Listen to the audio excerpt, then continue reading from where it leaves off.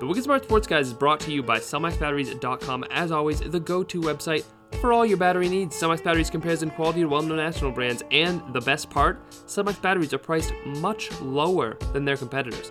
Guys, Christmas is coming up. A lot of those gifts you're buying for your loved ones, they don't come with batteries. Batteries says right on the box, batteries not included. Okay, so you're going to need to stock up on batteries so that you don't give them it and they can't use it right away because guess what? You don't have batteries. So go to cellmaxbatteries.com. Make sure you're stocked up. You can order a 24-pack of AA or AAA heavy-duty batteries for only $5.99 or a 24-pack of ultra-alkaline, ideal for game and high-tech devices. That's a big one at just $12.99. You can order today and use code BOSTON, that's all uppercase BOSTON at checkout, and save 20% off your entire order. That's code BOSTON at checkout and save big today. CellMaxBatteries.com, CELMXBatteries.com, the official sponsor of the Wicked Smart Sports Guys.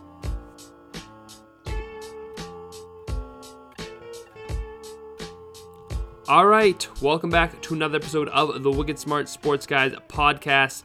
Thanks as always to Dolly Dreams for that intro music. This week, we're talking Patriots, a lot to get to there in the last 36 hours or so, and we're going to do that with Guy Boston Sports, writer and host of the Whatta Hardo podcast. Check it out on iTunes.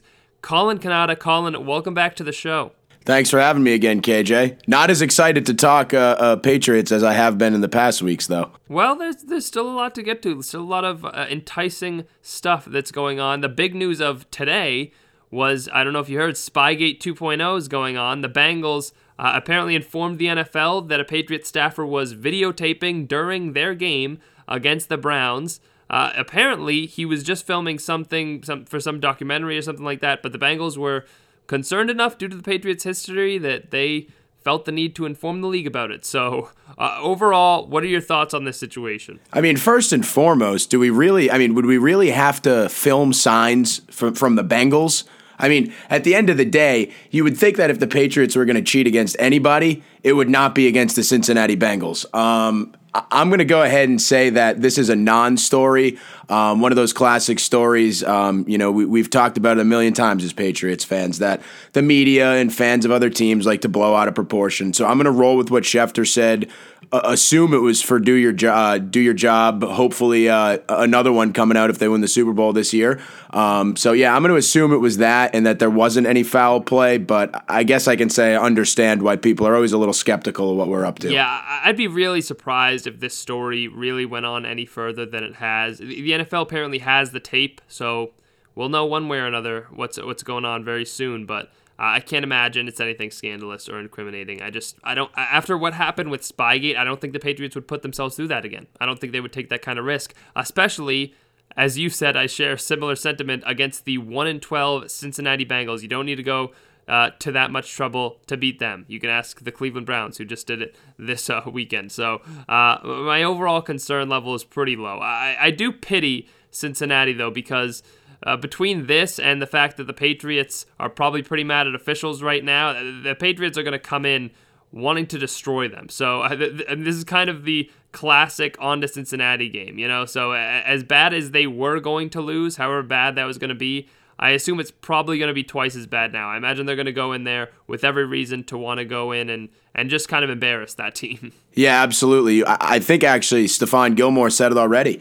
He said we've got a lot of anger to take out on Cincinnati. I would look for the Patriots, hopefully. I mean, we've been saying it for a long time, and we've been hoping, that the next game will be the get-right game. Oh, no, it'll be the next game will be the get-right game. I think against the Cincinnati Bengals, with a little extra fuel added to the fire, I think this has to be the get-right game for the Patriots. Get a little confidence back. All right, well, let's get to the real story, which was, of course, the officiating on Sunday evening against the Chiefs. The biggest play of the game, N'Keal Harry's touchdown being ruled not a touchdown, and ultimately resulting in the Patriots losing, because if that had been ruled a touchdown, the Patriots would have only been down 3, and they were in the red zone on that last drive, and that would have been an easy kick, you would presume, for Nick Folk. So it was really a culmination of the entire game to that point, because there were multiple plays, including that Chiefs fumble where, if you're a referee, this is what everyone always says, if it's close on a turnover or a touchdown, err on the side of caution, call it a touchdown or a turnover, and then just review it.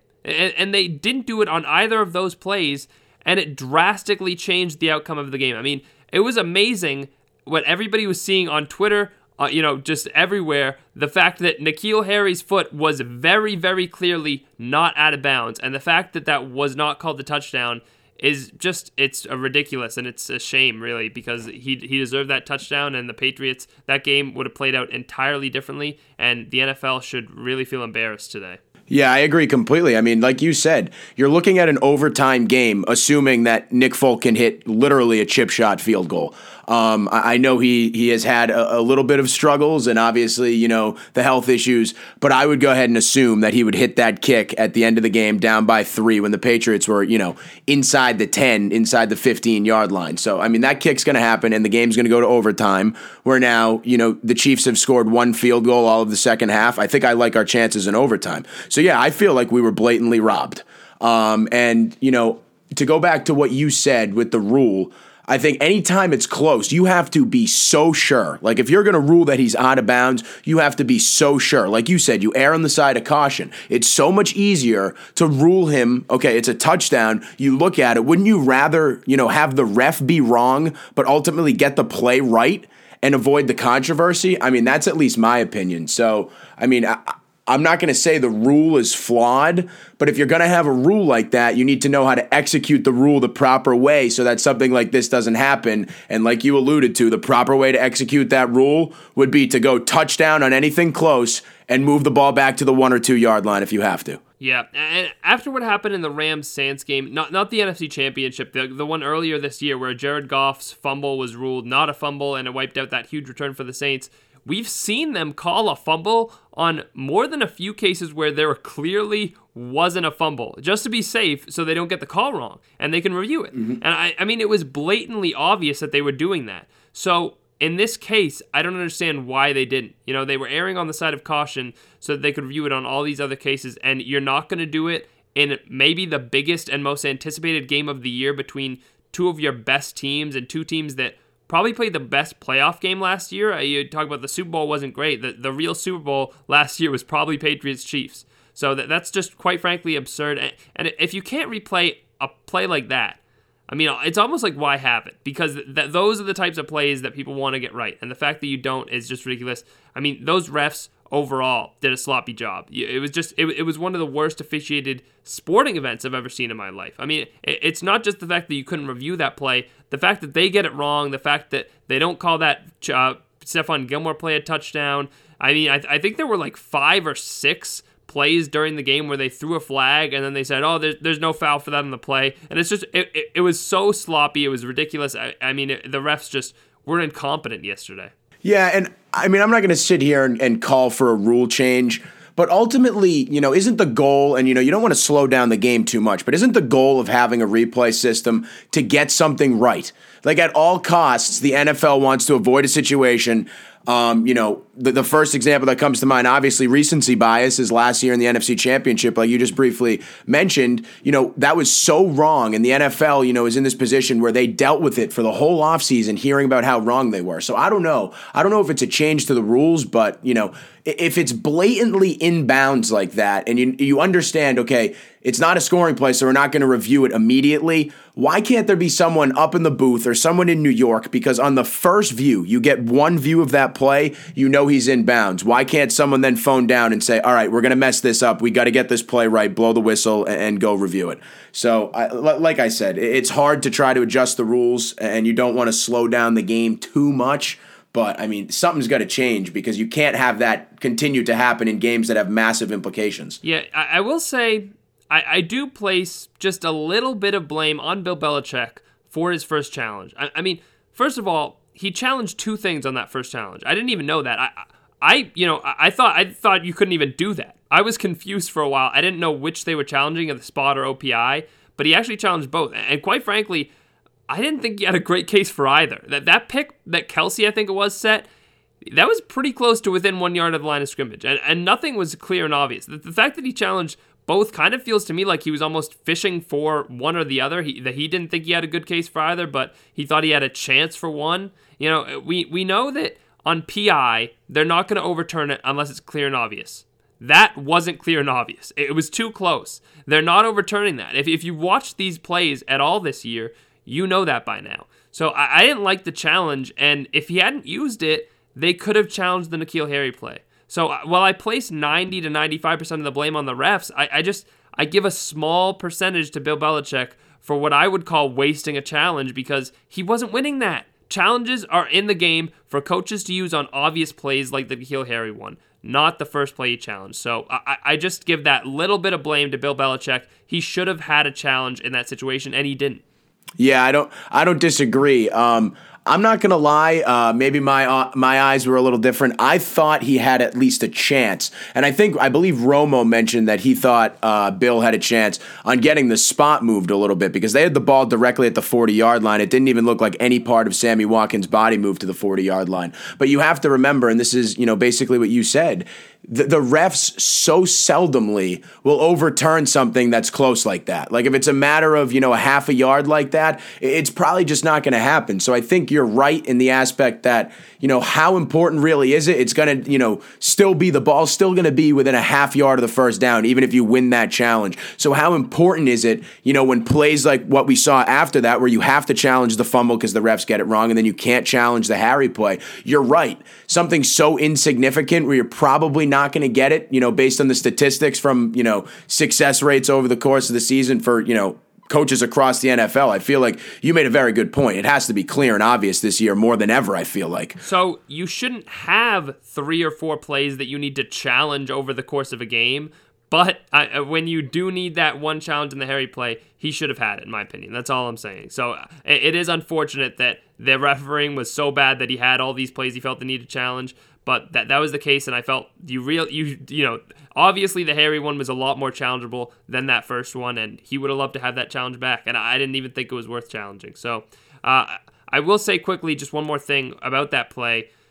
Pretty impressive stuff from N'Keal Harry, right? I mean that's what he showed in college. Great ability with the ball in his hands, breaking tackles, creating extra yards, and that's why I thought he was perfect for the Patriots. That describes their receivers perfectly. So on that play, he really showed signs of life, and that's what really stinks about it being not called a touchdown. Not only did it cost you the game, a really important one, but it also took what would have been a really encouraging and potentially confidence-building play away from a struggling young player. Yeah, honestly, I believe, just about 50-50 probably, upset about the call at the time and upset that, N'Keal Harry's ultimate confidence boost play that he needed was literally stripped out of his hands. I mean, like you said, he made an incredible play. I mean, he caught the ball basically at the line of scrimmage and then, took several people down and, maneuvered his way all the way to the pylon. So, yeah, I was terribly disappointed, to see that get taken away from him. And like you said, it's a guy who's been struggling a little bit, and they didn't really play him in the first half of the game.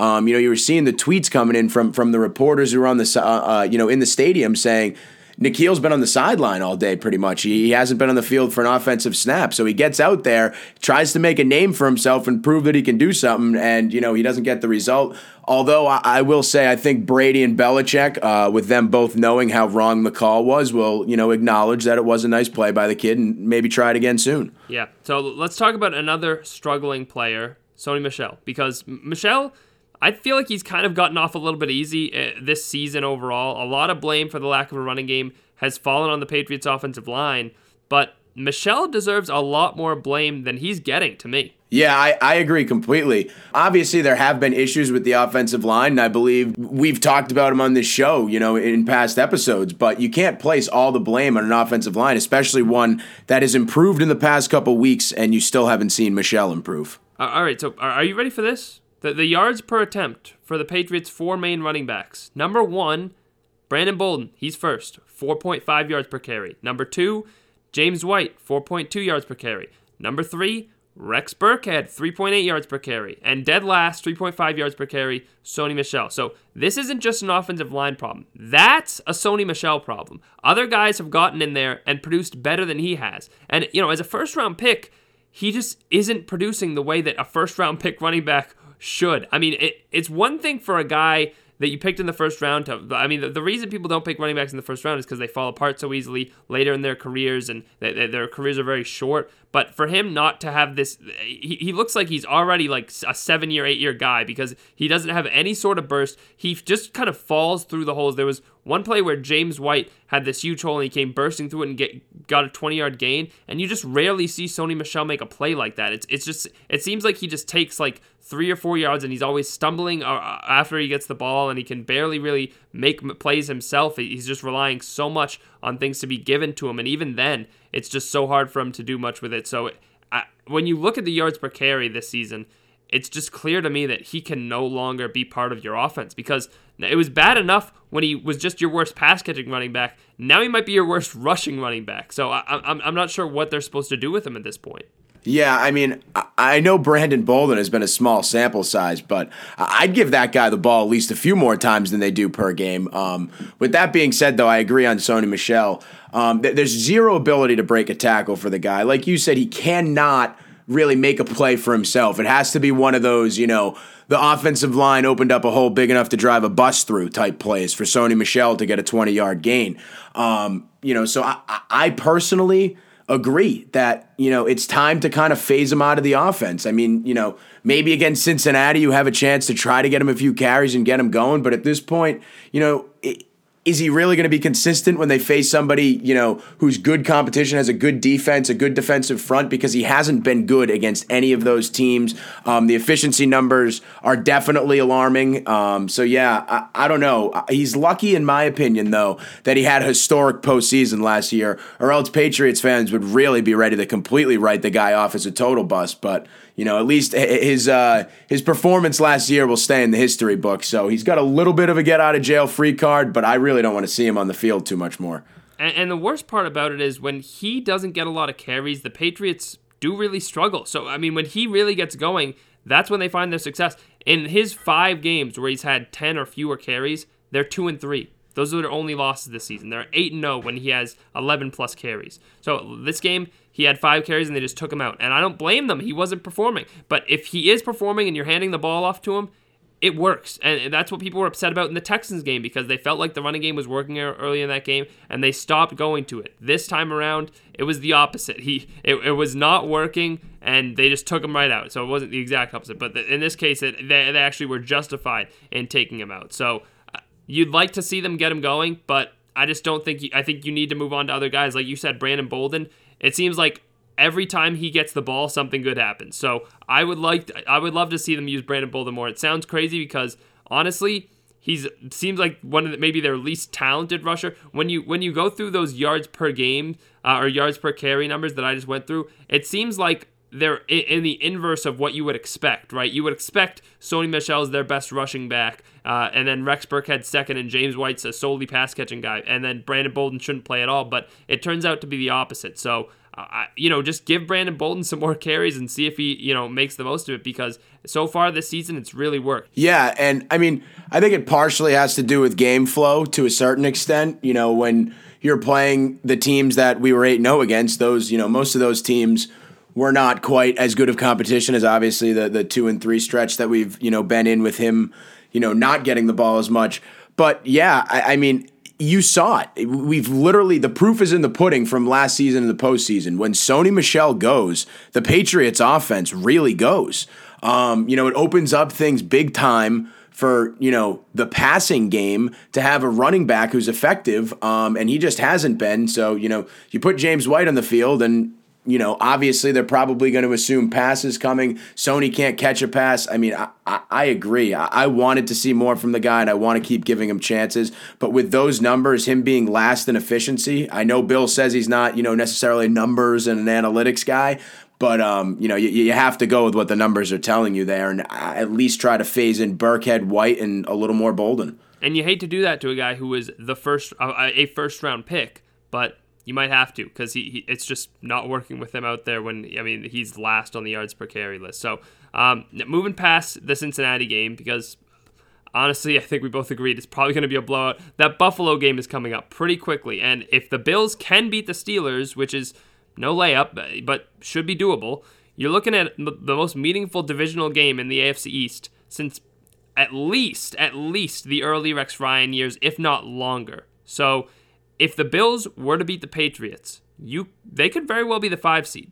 I have a hard time believing that'll actually happen, but that's another story. It's at least possible as of Week 15 for the Bills to win the division, which is more than you could say about any AFC East team, really for the better part of the last 2 decades. Yeah, actually. So I have a question about that. So say the Bills, like you said, they play the Steelers. If they win that game, then they somehow come into Gillette. Actually, I shouldn't even say somehow because they are a very good football team. So say they win the 2 games. They beat the Steelers, they beat the Patriots. Wouldn't that leave, obviously, you've played each other twice and you've each won 1. So that's, it's not going to be head-to-head. What is it? It goes to what? Your in-division record? I'm not sure what Buffalo's in-division record is, but the Patriots would have their only loss be against Buffalo. So we could be going through a lot of tiebreakers and jumping through a lot of hoops. Do you know how that works exactly? Well, let's see. So we got to break a tie within the division. You gave me enough time to look it up, thankfully. So best one-loss tied percentage in games within the division. So you're actually correct about that it is. However, the teams have fared within their own division, which makes sense. I like you, I'm not quite sure what the Bills' record is in their division is. I haven't kept up with it. But as I'm looking at it now, they did beat the Jets Week 1. I remember that game. I actually did watch that game. That was the game where the Jets had a 16-0 lead and then completely blew it at the end. Oh, yeah. They beat the Dolphins. They beat the Dolphins again. So things aren't looking too good. And they play the Jets here at the end of the season. So, yeah, okay, so now we're in another trouble. If the Bills were to win and then beat the Jets Week 17, then the Patriots game would be their only loss. They would be 5-1 too. So then we have to move on to the next tie-breaking procedure, which I'm going to have to go back to that page now, which is best one-loss tied percentage in common games. So now, are we really going to go through all this? We're going to go through the Bills' schedule in its entirety. That would be, I guess, they both played the NFC East this year, right? So in the NFC East, the Bills beat the Cowboys. Let's see, they beat the Redskins. And hopefully they lost to the Eagles, or we're going to have to keep doing this because the Patriots, I think the Patriots went undefeated in the NFC East, right? Actually, I think the Eagles did beat the Bills. I'm pretty sure. I'm looking at it now. Yeah, the Eagles did beat the Bills, and the Patriots went undefeated. So the Patriots would have the tiebreaker over the Bills. So yes, that does look good for the Patriots then. If they lose to the Bills, they would have to lose another one of these games against Cincinnati or against Miami to lose the division. So, okay. So things aren't as drastic as they may seem. I don't know if anybody's actually broken down yet or we're the first, but no matter what happens on next Sunday, not this coming Sunday, but the Sunday after that, the Patriots will own the tiebreaker over the Bills.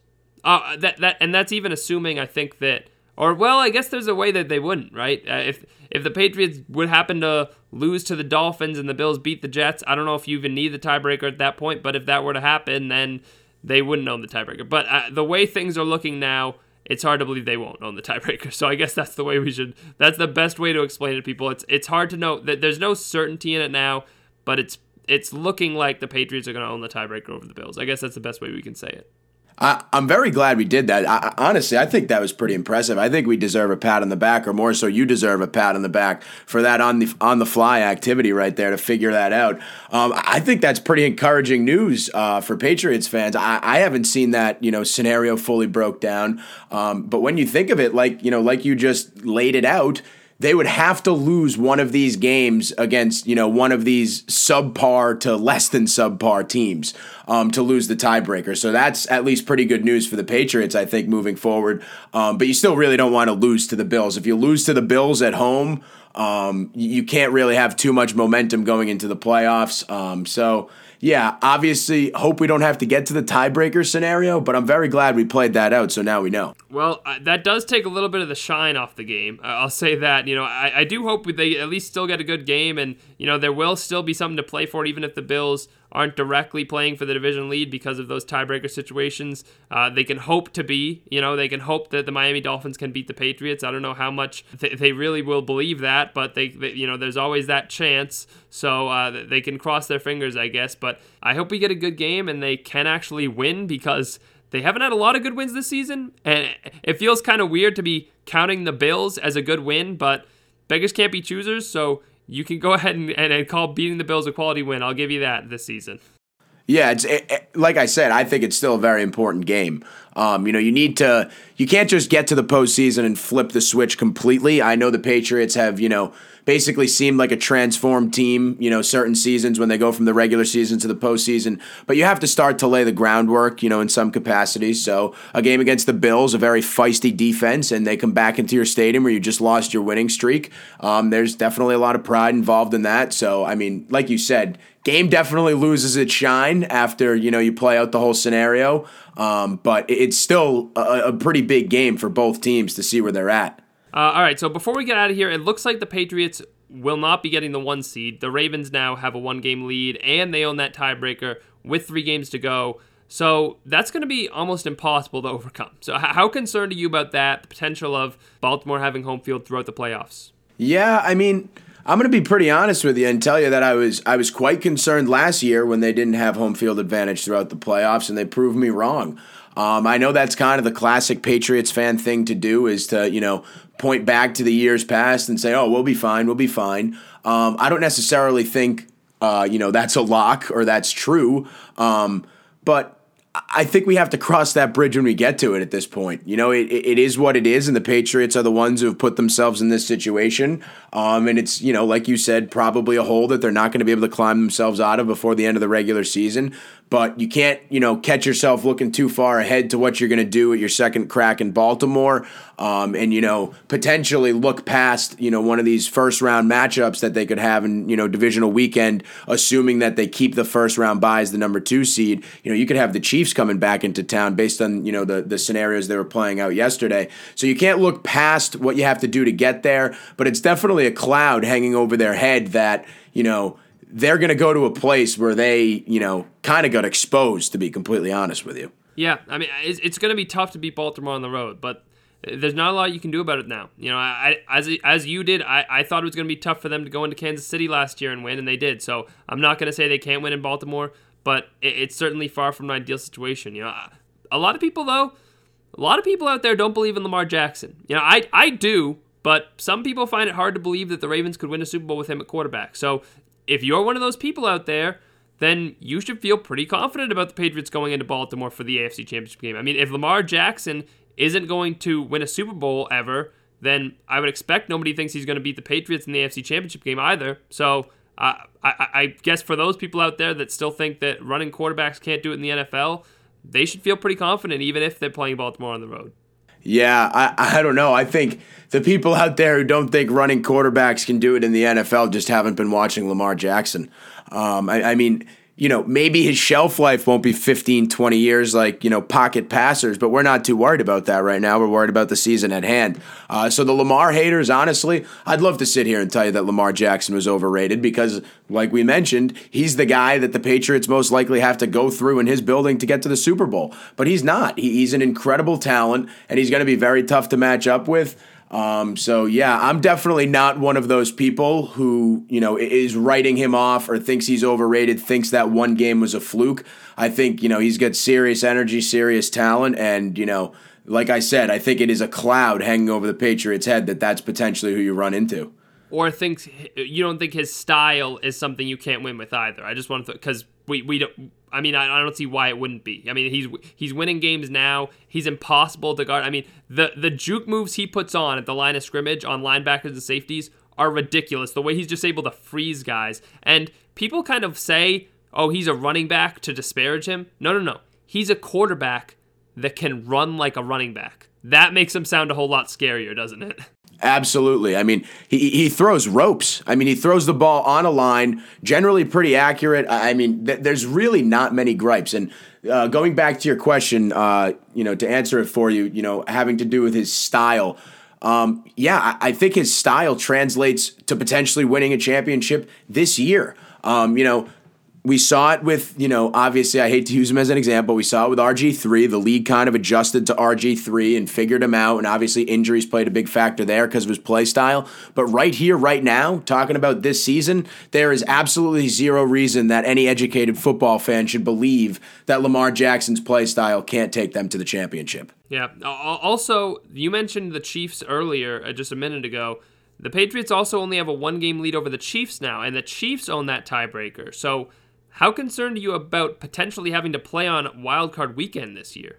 Yeah, that's actually a good wrinkle to what we just laid out with, the Bills game and stuff right there, is that if the Patriots were to lose that Bills game, because you'd say now at this point, looking at the schedule, that's probably your scariest game left. If you lose that Bills game, that puts the Chiefs into the 2 seed. You're going to assume the worst, that the Chiefs win out. So if they win out and the Patriots can't win out, you're, like you said, you're looking at Wild Card Weekend, which is, something we haven't looked at in quite some time. So, you'd probably have, a home game. Actually, you definitely would have a home game Wild Card Weekend, but then you'd be on the road for the divisional round and potentially the AFC Championship. That's daunting. The Patriots have, I believe personally, their backs up against the wall. You got to win out at this point because you do not want that to happen. Yeah, so Kansas City, they have the Broncos, the Bears, and the Chargers left on their schedule. That Bears game is the only one that's on the road, so it's clearly the toughest out of the 3. They're the best team, and it's on the road, and so that's the game for Kansas City. But other than that, it's still fairly easy. The Bears are only 7-6, so that being the toughest game, it's not exactly a daunting one. So, but between that and the Bills, as unlikely as that scenario is, the threat is real for the Patriots potentially coming in and playing on Wild Card Weekend, and maybe even on the road. It's coming at you from 2 different directions. So they really just need to take care of business these last few weeks here. These are winnable games, and you didn't win the tough ones this year. You lost your 3 toughest games, so you have to win the easy ones. You can't get away with losing the tough ones on your schedule and slipping up against the Bengals or the Dolphins. So they just have to take care of business and make sure they do it these last few weeks here. Because usually, you end up, if you have the 3 toughest games on your schedule, you'll go 1-2, or if you're the Patriots, maybe 2-1. This year you went 0-3, so you need to make sure you don't have any slip-ups like you have in years past against these bad teams. Yeah, realistically, you think about it, you're looking at a Patriots team that if they win out and the ball is in their court, they could be a 13-3 team. With all the negativity that surrounded this team, you can't be too mad strutting into the playoffs at 13-3. So I personally think, get your business done. You can't control what happened in the past anymore. You can't really fix it. The only thing you can do is be ready to play whatever one of those teams is waiting for you in the postseason. And the way to do that is to start gaining confidence by winning out. All right, guys, that's going to do it for this episode of the podcast. Remember, you can follow Colin on Twitter at Cannata Colin, at Cannata Colin, and check out his podcast, Whatta Hardo, wherever you get your podcast. Colin, thanks for coming on. Thanks for having me. Appreciate it. All right, guys, you can also follow me on Twitter at KJLGBS. Follow the pod on Twitter at WickedSmartPod. Check out everything over at Guy Boston Sports. And thanks for listening, guys. We'll see you next week.